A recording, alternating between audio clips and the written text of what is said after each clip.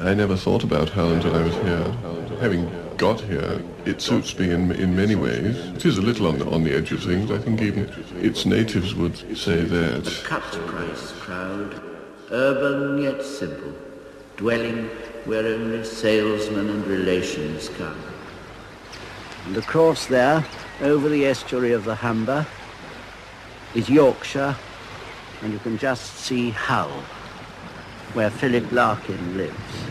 It's a place of thunder, clouds, dark red brick Georgian streets where they survive, and steeples and domes. And beyond Hull was the North Sea. If anywhere's the end of England and the end of land, it's Hull and beyond Hull.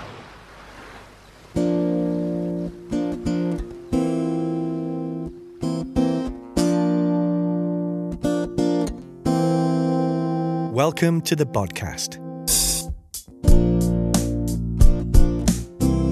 It's a podcast about the culture of Hull, what we do and who we are.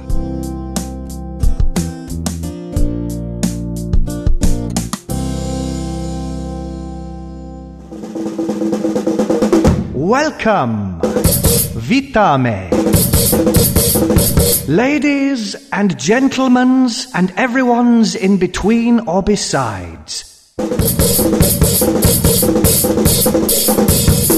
You are listening to the supreme drumming skills of the wickedly talented one and only Mr. Joshua Meredith, as heard in the sublime Fly Girls film's delectable trailer for Us Against Whatever. An electrifying cabaret about the places we keep in our hearts.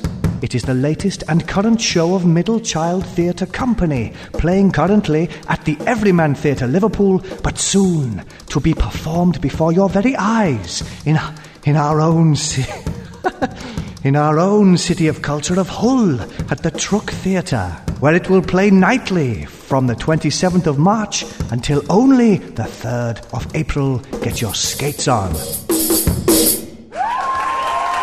Yeah, all right, enough of that. Thank you.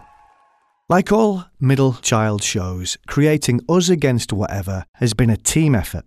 James Frewer has made the music, theatre maker Nastasia Sommers has come aboard as collaborator, but the writer is Maureen Lennon.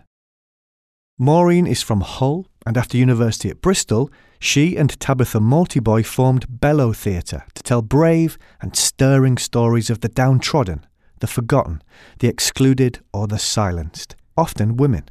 Their shows are rooted in legend, folk and fairy tales, and you will stumble upon them in unusual places, often outside and unplugged, on a DIY stage with acoustic music. Alongside this, Maureen has worked with Payne's Plough, Hull Truck, Sheffield and other leading UK theatres. We talk about how she charts her course from idea to story to stage. And of course, she tells us all about the show itself.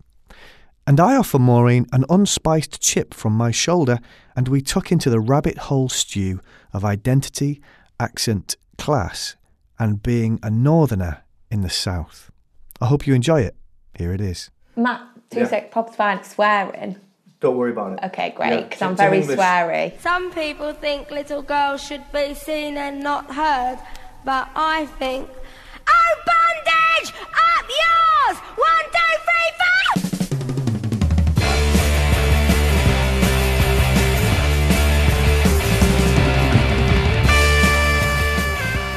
4! When was the first time you saw Hull on stage or screen?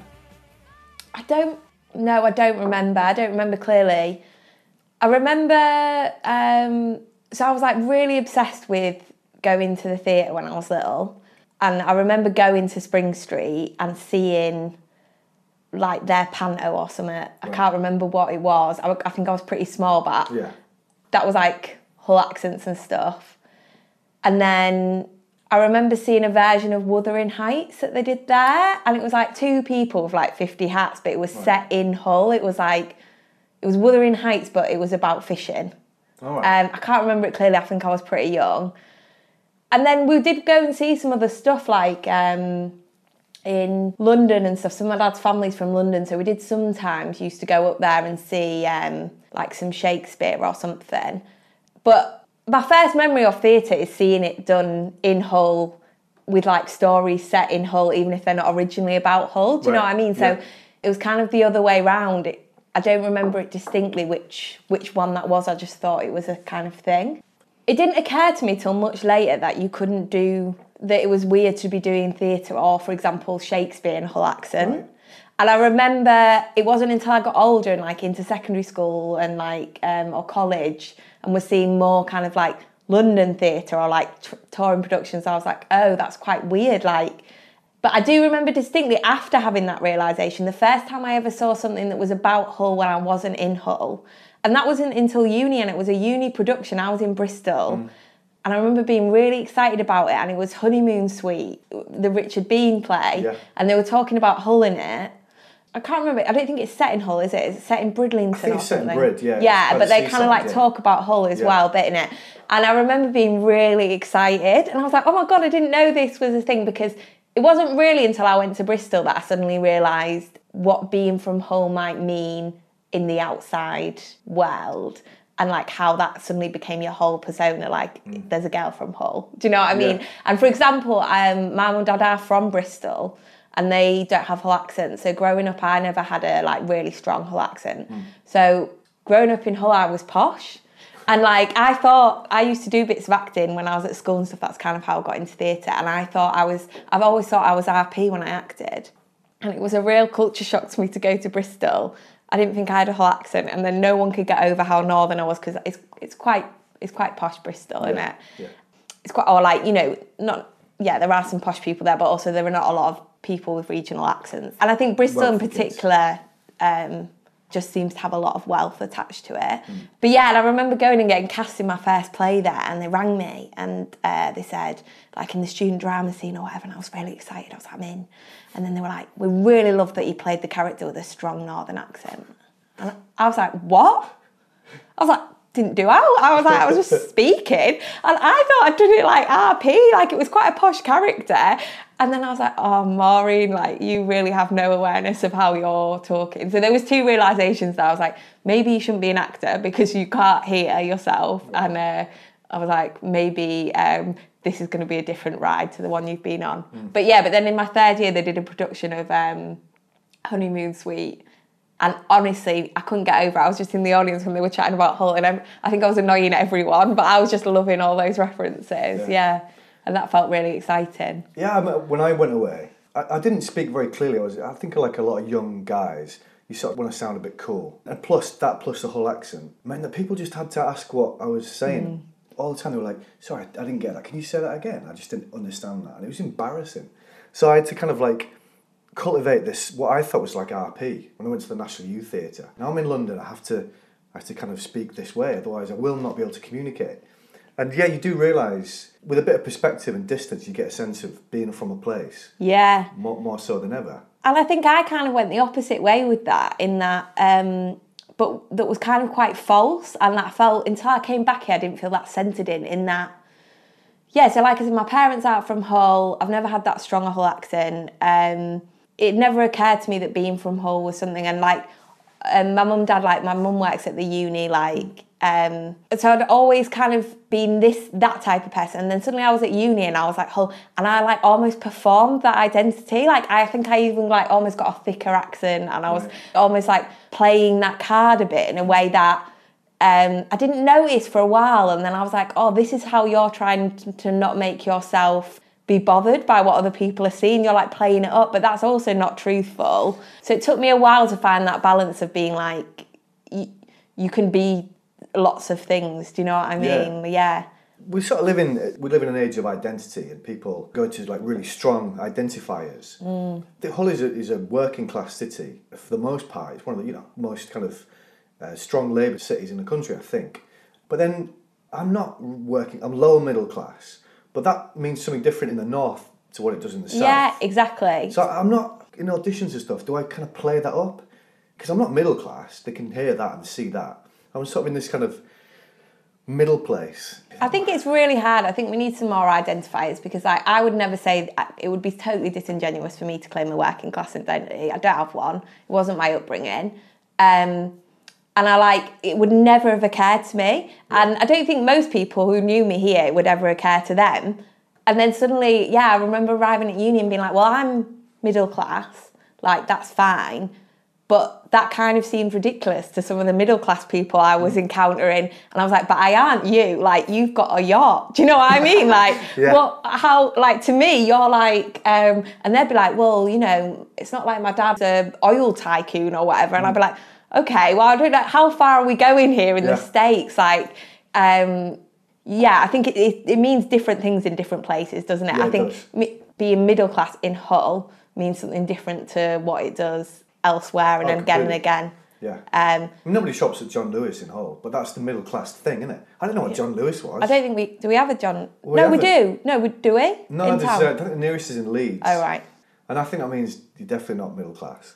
But I think the conversation, like this, let's not go down a rabbit hole with this, but like the rest of the country does need to have a conversation about how it interprets regional accents. Yeah. Because that's what I think it is. If you've got a slight regional accent, you can get put into an identity which isn't really yours to claim. Do you know what I mean? Yeah. And that can be, you kind of almost have to point it out to people. I was in Foyles just before an audition, just looking for some book. And you know, they have like kind of the display books where they're trying to flog the new thing on one of the floors. And it just something caught my eye and it said, how to lose your accent.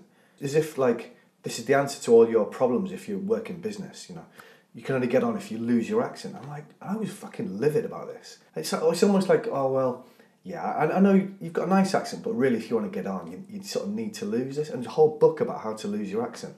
And there are people paying, you know, hundreds of pounds to kind of cultivate some neutral RP for the purposes of what? I mean, it really pisses me off. It's weird, isn't it? Yeah. Do you ever feel like that when you're acting? Like, so do you alter how you present when you walk into an audition aside from the character?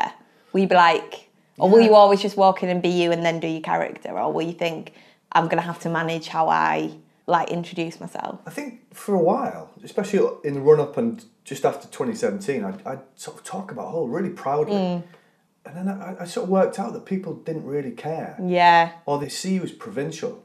And that's not your friend. They're not going to be impressed, really. Unless they happen to have gone to Hull Uni or they lived there for a bit. And you do come across people like that. But I just kind of suddenly calculated that I shouldn't really make a big deal of it. And that makes me sad. That's what I honestly, not even, like, I love Hull, which will come as a surprise to no one hearing that. All my friends from uni get bored of how much I talk about Hull. But it's not even about that. Like, I genuinely have such admiration for people that manage to be in this career and live and work in London, because I can't understand how you financially do it. I don't think you can. It's like some kind of defying gravity thing now. Yeah, you it just seems you must have to. I mean, I think I work hard, but like nowhere near that level. I'm not sure I would have the creative energy to make that rent and then also be doing things. It just seems like a kind of such an effort. I think slowly we're seeing people who can afford to go to drama school, pay for auditions, and who ended up getting cast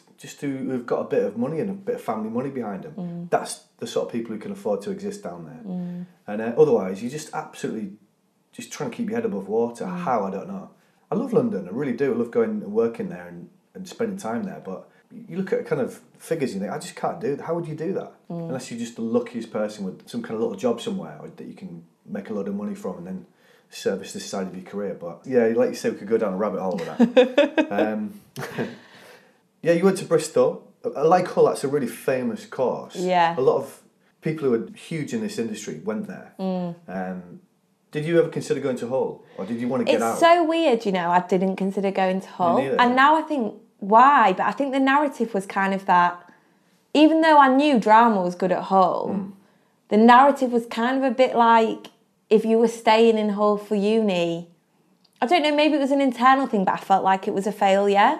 Right. And actually, like, I had a great time at Bristol and I met, you know, some amazing people, but I wasn't actually that happy. I found the transition really hard. And now I think well, you could have just stayed at home. But somehow I felt like that was a real failure if I'd have done that. So no, I didn't. I went to Bristol, which is kind of an amazing city, like in many ways. It's a bit of a weird city because it does feel very separate. Like there's this really wealthy bit of it, and that's kind of where most of the uni is. And then slowly you like get into the other bits and you're like, oh, this is a bit more ordinary. And then you get right out and then you're like my mum's from Fish Ponds, which is like a council estate, very like Orchard Park or something. That's where she grew up. But it took me about the third year till I managed to get out there. And then I was like, oh, right. I was like, this feels very different to where I've been the last 2 years. And like, so exploring it took a little bit of a time, I think. If I'm honest, the outside stuff at Bristol is amazing. There is such an energy and like people are doing so much. And I did loads of that and I learnt loads there. And really value that.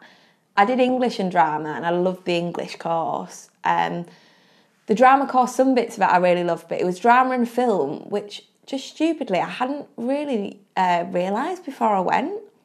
And I remember going to have my interview to go. That was when I realised, because my full interview was on film. Well, I don't really watch films. I'm not big into film. And I remember having to blag it with a theatre production. I'd seen the National's theatre production of The Waves, which was like, used loads of projection and stuff. So I was like, I'm just going to talk about this and pretend that I'm like, oh, it's almost like they were making a film. That was my whole angle on my interview, because I didn't have any films to talk about. I kept trying to talk about contemporary films and I was like, oh, I've seen Love Actually. So that was a bit of a surprise, but actually I really enjoyed that in the end. It just took me a while. I'm really technophobic, so the idea that someone would ask me to speak about a camera angle or something like that really freaks me out. But once I realised you could kind of do it a bit like a text, then I was all right with it.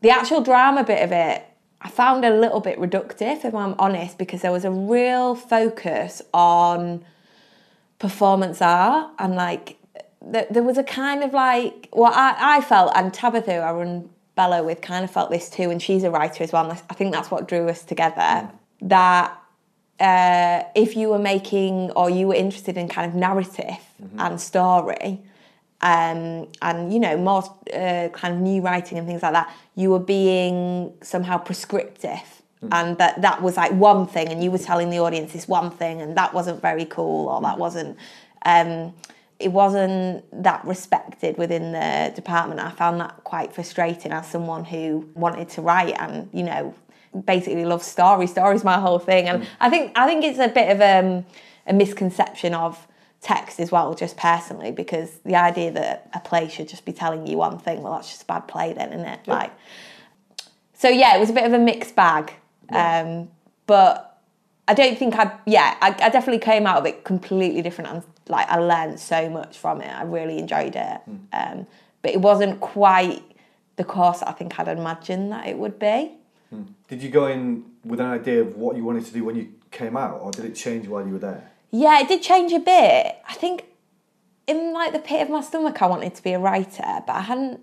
Basically, when I was little I used to write loads. I've always been obsessed with reading and like I think I'm addicted to reading still now. Like I can't, if I was on a bus and I didn't have something to read, even if it was the back of a cereal packet, I will just lose my mind. I can't handle it. It doesn't really matter what it is, but I have to have like content. And I used to do little bits of writing. I remember like writing a novel in year 4 or something in an exercise book. I probably didn't make any sense, but I remember and then I had a teacher in school who I won't name, who told me that I was very cliched. And that I was very clever. I was good at like writing essays, but I shouldn't write creatively, basically, is what it implied. How old were you at that point? I think I was year 9 and we'd done like something and he was like, oh, it's not. So then I just really like took that. I was like, okay, like I am good at like analysing stuff and things like that. But so I'd like not done a lot of writing. So I'd kind of got into acting and I had thought for a while, oh, I want to be an actor. So I kind of went to Bristol and did like English because I was quite academic as well, and drama, and then I was like, oh well, maybe like I'll be a teacher or maybe I'll be an actor, or like I wasn't quite sure. And then while I was at Bristol I started doing some bits of like quite terrible, very earnest, like writing about my feelings and stuff, in, you know, and then did some bits of writing for like new writing nights and stuff they did, and then they did a course with Bristol Old Vic and the dramaturg there, called Studio Scripts or something they'd called it, and you could apply to be on that, and applied and did that for a couple of years, and that was really helpful just in terms of like, you just wrote a short play and then they did it in Bristol Vic Studio as a reading or whatever, but you get feedback, and like you could suddenly, it was like, oh, you don't just have to be good at this, you could start thinking about it like a craft. So yeah, it did very much change. And then when we were coming out of uni, me and Tabitha, who was also a writer, kind of formed Bellow, and we were like, well, we're going to just start doing some bits and see what sticks. Because I was also interested in directing, so we were kind of just like, we wrote some shows together and then directed a few together, and then some on our own, and then some Tabitha, and we just kind of mixing and matching like that. Yeah. Because I've seen Bellow's shows, and they're really distinctive. There's sort of folk and there's legend and folk like roots in them. And you talk about a DIY aesthetic. When you sort of set up Bellow, when you formed, did you have like a mission statement? Did you think that is what we want it to look and sound like and feel like, or did it just evolve? Yeah, it just evolved really. So when we were setting it up, we were like, and the first show we did wasn't like that at all. It was just a kind of straight new writing play that Tabitha had written called Billy Through the Window. But I think what we kind of developed as we were going along, we were like, what can we do really well? And what's our interest for the company? And then as we kind of got more developed in sort of artists, we're like, okay, and what do we want to do outside? And it was kind of about what skills we thought we were bringing to that company as a whole and can do. And so we always knew it was about writing and it was about story, basically, was what we were really interested in. And those kind of things, like an interest in folk and kind of legend and folk tales as well, and music, and this kind of DIY thing sprung out of the fact that none of us are technical in the company. We just don't like it. And then just our own interests, really, and like what therefore worked as an aesthetic and going together. And it was a bit like me and Tabitha both increasingly do more writing outside of the company. But it was like, well, if we're going to write a script and it needs a bigger budget and, lighting design and like lots of things that's quite complicated, it was like, well, why would we try and run that in the company? That's not our knowledge. Whilst this felt like something that quite playfully we could create on the small scale, which is something I think we've all always been interested in. And just, I think also, if you go right back to things like folktale and legend, it allows you to explore what you're doing, writing, particularly as a woman, like writing within story, because I find that really interesting. And like the crossover of like oral tales and written tales and how they often feed into like even brand new stories that we're telling today, but what we're getting from them, what sort of archetypes, is something that I think as like female writers is really interesting to explore. And how can you, it's a bit like what Angela Carter did or something. How can you almost like reclaim and make yourself a history of stuff that you're working in, and also give yourself the tools that can be empowering and doesn't mean you're not acknowledging some of those things that we've all internalised, I think. Do you think a lot of folk tales, because I've never really thought about this, but when I've seen stuff that you've done like at Assemble Fest, which works really well because you can be unplugged, you can be in daylight, that aesthetic works really well in those sort of environments. Do you think the sort of folk and legend has kind of filtered down over the ages through a sort of male prism, and the women's perspective has kind of been erased? It's really complicated. So we actually did our dissertation on this for uni, and it was about female storytelling, and it was basically like, is the oral form empowering? And we went back and looked at it, and we were like, it's not quite as simple. It would be a neat tale if it was like, basically, oral storytelling was a female-led form, and then we wrote it down and it became through the male gaze. Right. And it is a little bit that is some of it. Once things started, it was very common for women to be storytellers within society orally, and like even within like activities that have traditionally been female, they like open themselves up more to story, and that's how things have been passed on. And then there are like clear cases like kind of with the Grimm fairy tales, where they were taken and like changed and written down and fixed in ways that were sometimes less empowering for women. Right. However, basically because it's so mutable, because there are so many forms of these legends, it's hard to decide when they came into being, it's hard to fix them down, and the whole point is that everyone told their own.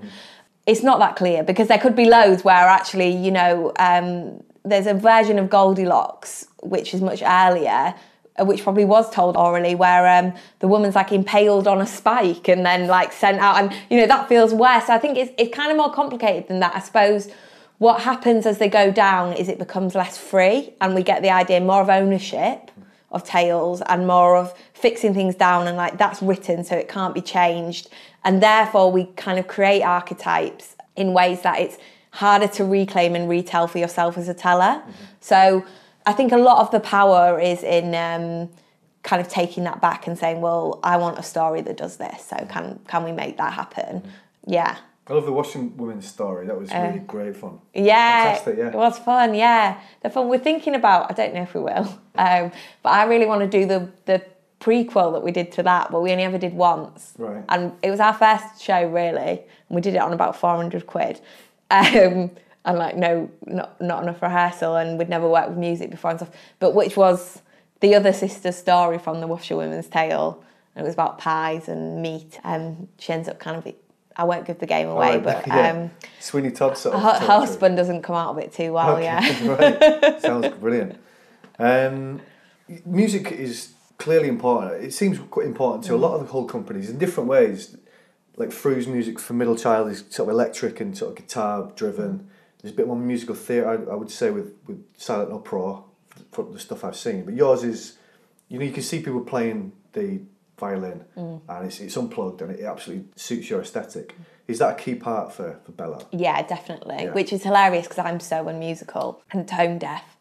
But I think it's kind of like about getting back to those storytelling roots and using what you have and you can carry around with you, and you can and then why wouldn't you use like, I love the fiddle, or Tabitha does some beautiful kind of acoustic stuff on the guitar. Yeah.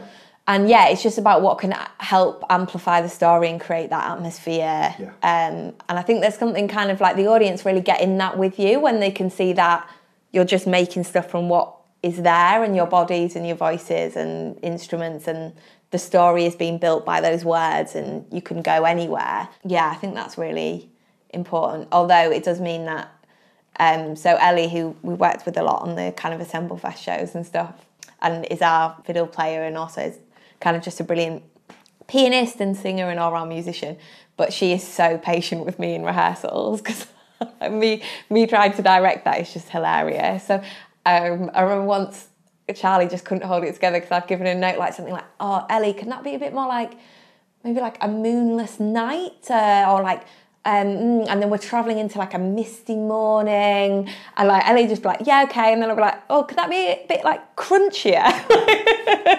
And she'll just be like, okay, fine, whilst I think someone else would just hit me in the face. I listened again to The Way Home that you did for Payne's Plough. Oh yeah. So I saw Come to Where I'm From, which is basically a scheme that Payne's Plough do. I'm going to do a link to the app because you can download and listen to stuff.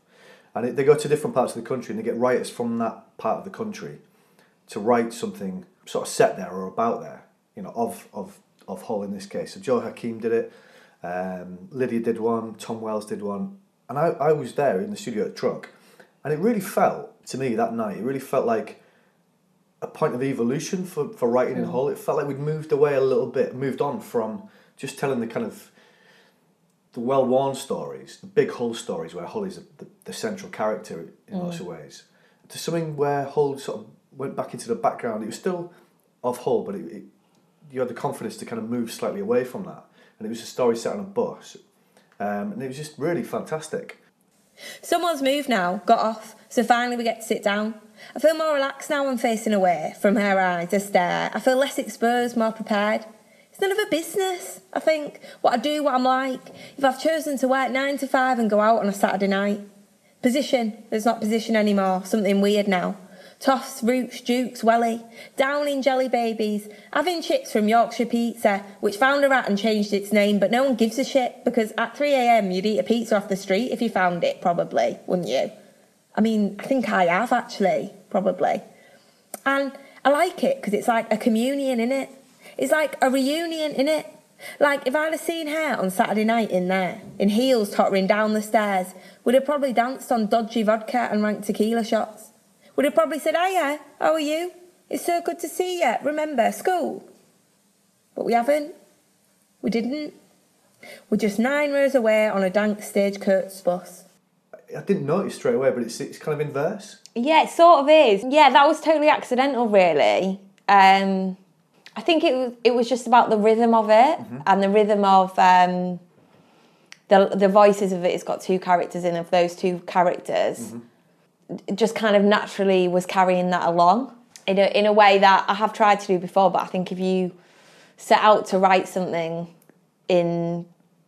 it can become very forced. You're playing Guess the Rhyme and stuff. Yeah, but that was a magical project. I really loved doing that. I think I remember it was a really gorgeous night. So many people came out to the studio, didn't they? And it did feel, and also I think it's just credit to Payne's Plough, like being asked to write something about home. That was kind of all we were given. It was just like, write something about home for you and Hull, but not even necessarily Hull if that didn't, all of us, that is our home. So, and knowing you were going to read it as well, it somehow made it feel really personal. Not, and I don't mean necessarily autobiographical, but I just mean kind of intimate in a way that really seems to connect with that idea. Really connected. If an actor reads it, they had a little bit of their thing, and that can bring things alive. But it was absolutely connected to you. It was hilarious because we all were dead nervous though, because we were all having to read. Like, I had a big sweat patch on my back. I was like, oh my God. And then we got in front and you could just tell. I was like, you can tell it's 4 writers sat here because we're like, oh, do we have to stand up? Like, what's going to happen? We were not loving them stage lights, but yeah. It felt significant. That collection of people, it just felt like we'd moved on a little bit. And that was exciting. I thought, oh, brilliant, we'll get to the next stage now.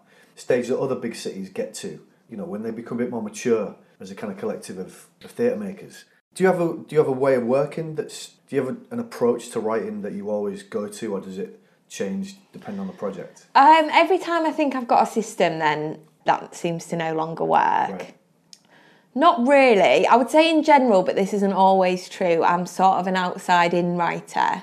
It's quite rare for me to be like, this is my story, and be like, so some people are like, I know that I want to write a story about this man, and like he finds a child and then they're going to go on an adventure and he adopts him or something, and they're like, they know the story and then they're like kind of figure out the rest.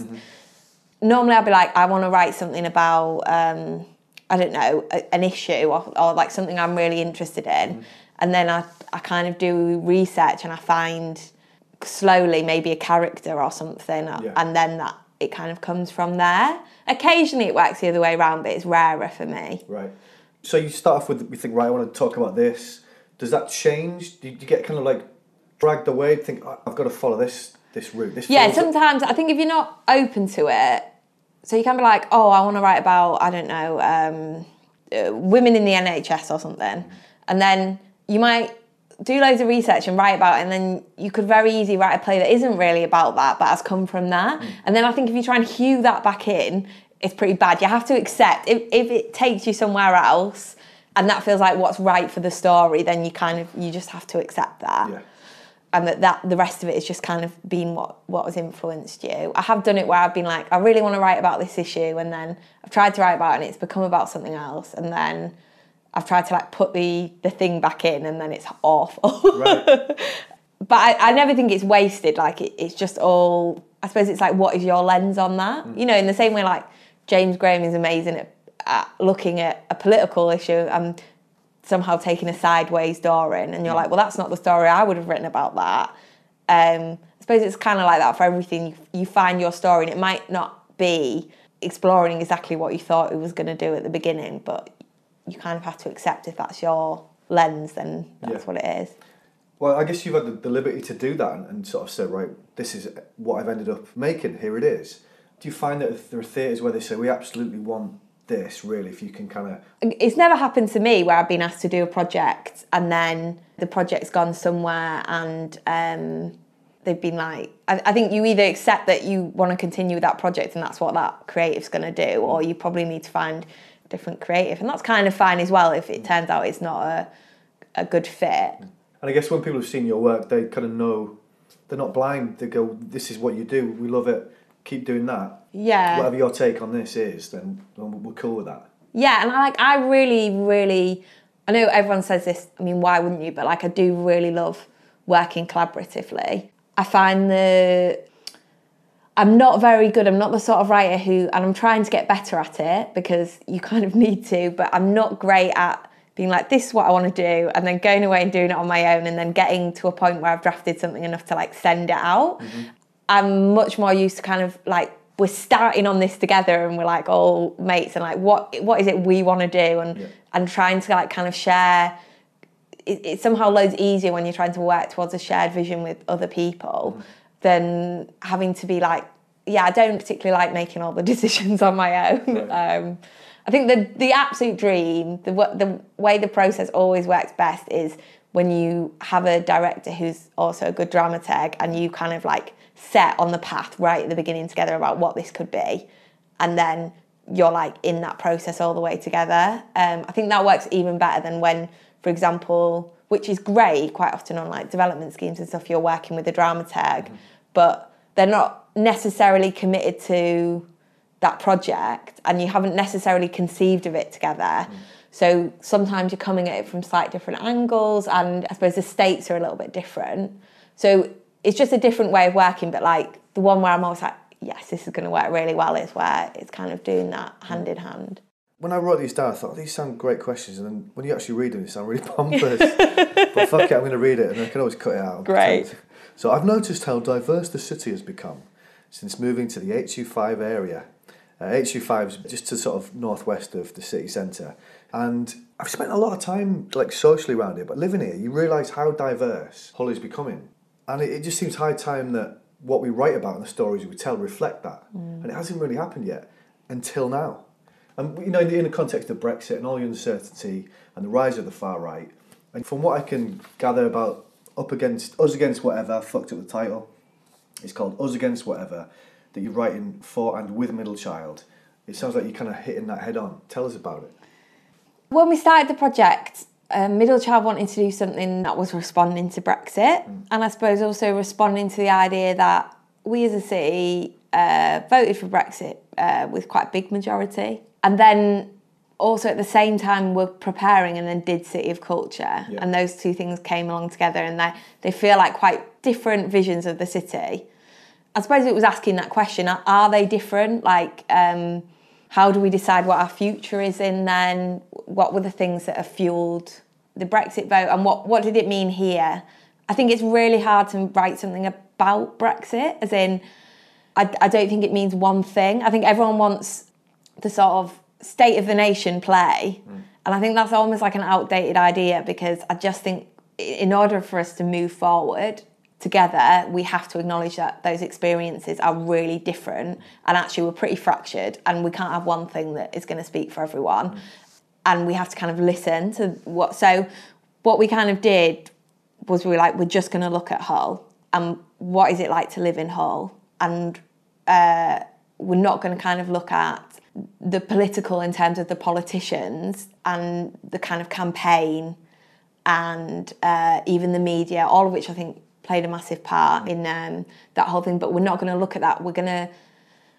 We spoke a lot about Brexit felt like a really emotional thing, and I mean that whether you will leave or remain. Like, I don't mean it as a criticism, as in people didn't know what they voted for, it was emotional. I don't mean that at all.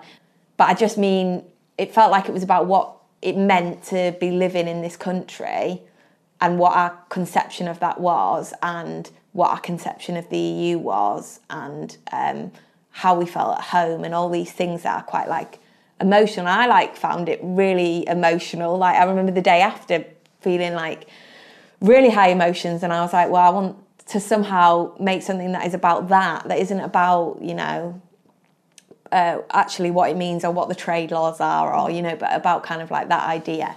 So then we just kind of started looking around and chatting, really. And yeah, I think the voice that Hull's allowed to speak with is a really interesting one. I think it's traditionally been like white and traditionally been quite male. And it feels like the city is beginning to kind of broaden out in terms of who is here, and it would be great if we could like reflect that and be like, you can speak for Hull, you know, if you've got a Polish accent, you can speak for Hull if you're from the Kurdistani community. That was kind of like, and you can speak for Hull if you're who we might expect to see on stage from times past, you know what I mean? Like, that was kind of our starting point. And then, so yeah, we just did a lot of thinking about that. And then the other thing to think is that, yeah, so it was just always going to be about Hull, and it's not even going to speak for all of Hull. I don't think even you can do that, but about like what we felt this was about for the city and what we felt like it could mean for the future of the city. And we also wanted it to be something which was quite hard, that didn't just say, well, we're really divided now and there's no way forwards.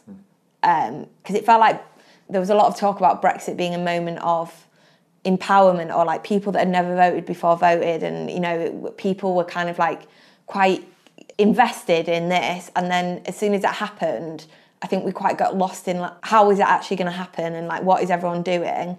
And the reasons perhaps that people who hadn't voted before had become invested in this, there was like a tiny period of time when we talked and people, you know, perhaps some of London and stuff, that were surprised and were like, oh, I can't believe this. Like, oh, we've actually really got to start listening to what the experience is like in these regions. And then, I can't believe I just said regions. I hate the term, the regions, but the provinces. It's awful. Oh God, yeah. Terrible. But you know what I mean, people, we've got to start listening to that. And then it just got totally lost and everyone forgot about that. And then everyone just started calling each other stupid. And we just really wanted to get away from that and be like, this is the like lived experience. This is what it's like to live this for all these different characters, and they all have very different experiences of it, but are all connected in that they're trying to live and work and be here in the city, and they care about the future and they care about their own future, and they've perhaps all been, you know, a little bit fucked by some things that are not in their own control. So that's kind of what we wanted to do. And also we wanted it to be fun because everyone's got Brexit fatigue. And we wanted it to be kind of joyful and accessible and like, you know, middle child's mission is a good night out. And we wanted it to feel very Hull. So that's kind of where the whole karaoke thing comes from. Yeah, what's the karaoke? Because that sound, I love karaoke. Yeah, me too. I've read a bit of the blurb. So what part does karaoke play, basically? So the whole play pretty much is set in a karaoke bar in Hull. Is there a particular one in mind? So we haven't named one, right. But I think we all, you know, imagine that street on Old Town, like we're there. But yeah, originally I set the play in Cannon Junction on Bev Road, but unfortunately that's not a karaoke bar, so I had to move it. Also, we hadn't asked them, so I don't know if that would have been okay or not. Just because that's a personal favourite of mine. Right. That's where I had my 21st, actually. Is that hilariously. The train carriage? Yeah. Okay. Wow. And the barmaid is always absolutely fucked. What, really? Yeah. She's just. Well, I haven't been in for a few years, but we used to go in all the time, and she just used to give so much free booze away because she was just always just wasted. Sorry, Cannon Junction. Like, I don't know if you mind that I said that, but I'm plugging you. Yeah. I want to go. It sounds brilliant. Yeah, but no, so it's sat in a karaoke bar sort of in Old Town, and all the action happens there. So at points the characters do karaoke. Also, there's original music in it, obviously, and the audience should get to do some karaoke as well. So you are also in this karaoke bar, right. So come along, and it's sort of karaoke meets cabaret. So the form is cabaret-esque, but using karaoke as its kind of driver. Yeah, so we're starting in Liverpool, and we're doing like 4 nights there, I think, and then we're heading to Truk. That's interesting. I always find it fascinating when you do. I've toured quite a few productions, and the reaction something gets in different places. How did Liverpool vote? I mean, so it voted it in just. Right, okay. Yeah, which is interesting. Yeah, very similar places. Yeah, so that's something we're kind of trying to play around with the play, because it's just an interesting, that difference when there are so many correlations between the two cities. And we're facing Europe, you know, and it's extraordinary. So that'll be fascinating. And then are you going to take it anywhere? Middle Child a lot of theatre companies do a thing. I know Silent Uproar are going to they're taking it away from the well-known spaces. Are you going to take it into anywhere, or technically will that not be I think, practical? As far as I know in terms of the plan for it, this was a kind of real chance to do something at scale. So it's going into the main houses. Yeah. And so in terms of design and also just like scale of show, I don't think it's necessarily that portable Right. outside of places without support. And I Yeah. think that's kind of deliberate for Middle Child in that it's a chance to see, one, it's a chance to kind of be really ambitious in terms of that scale of show. And two, I suppose they've spent a long time building that audience, Yeah. and we'll still be doing stuff in those spaces. And it's kind of a chance, or in my mind even, to say, do they follow you? Because I think if audiences won't follow us back into theatres, perhaps we should talk about theatres no longer. Then theatres in terms of those traditional spaces feel a bit dead, don't they? Yeah. So I suppose that's a question we've all kind of got answered. Is it that people don't want to be in theatre spaces, or is it once people know the work and they're like excited by it and they get that it's for them, that they'll be like, cool, I can come here now. And that's what I really hope. And I hope that you walk in and it feels like a karaoke bar in Old Town, and like you have that freedom. I suppose that's hopefully what it does. But yeah, I think, and I could be wrong, but it would be quite difficult to put it places without that kind of basically technical support. Cool. Middle Child have got a bilingual website. They've got it's in Polish and English. It's clearly they're trying to tap into this huge community and say, listen, we're going to write stuff about you and for you. How are you trying to get Polish people to come and see this? Because clearly that's yeah, so the Polish element's been really interesting. Not just Polish, obviously, but, you know. Yeah. But in terms of engaging with that community in whole, because it is, you know, one of the largest. Yeah. It's been really interesting. So that was kind of a thing from the offset when Paul first approached me. He was like, right, we want to do this. And we feel like also, like, let's not just presume it's this, like, it should also be about what it's like to be part of the Polish community and be experiencing this in Hull. Yeah. And we kind of had to go find that out because we didn't know, obviously. So we did some great things. Magda was really helpful. Yeah. Magda Moses, who works at ArtLink. Great. Used to work at Truck. Yeah, and she was just ace, as she is, you know, just like go, and like started setting things up. And then Meg, who's a member of Middle Child's board, was just, and has been throughout the whole process, like an absolute angel. And so we did some things just in terms of meeting and chatting to people. They introduced us to a lot of people. I mean, Magda took us to one of her friend's 40th birthdays at one point, which is like a big Polish party, which was like very generous of them to have us just there like, oh, hello. Yeah. And then we did an R&D week that was really early on, that was kind of research-based, but with Meg and Magda in the room, just chatting about that a lot. And then we went out to Poland twice as well.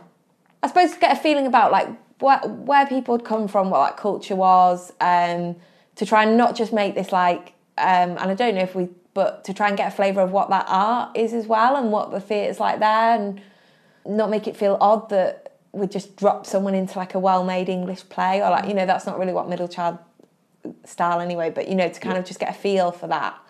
And that was amazing. And we went to 2 theatre festivals out there.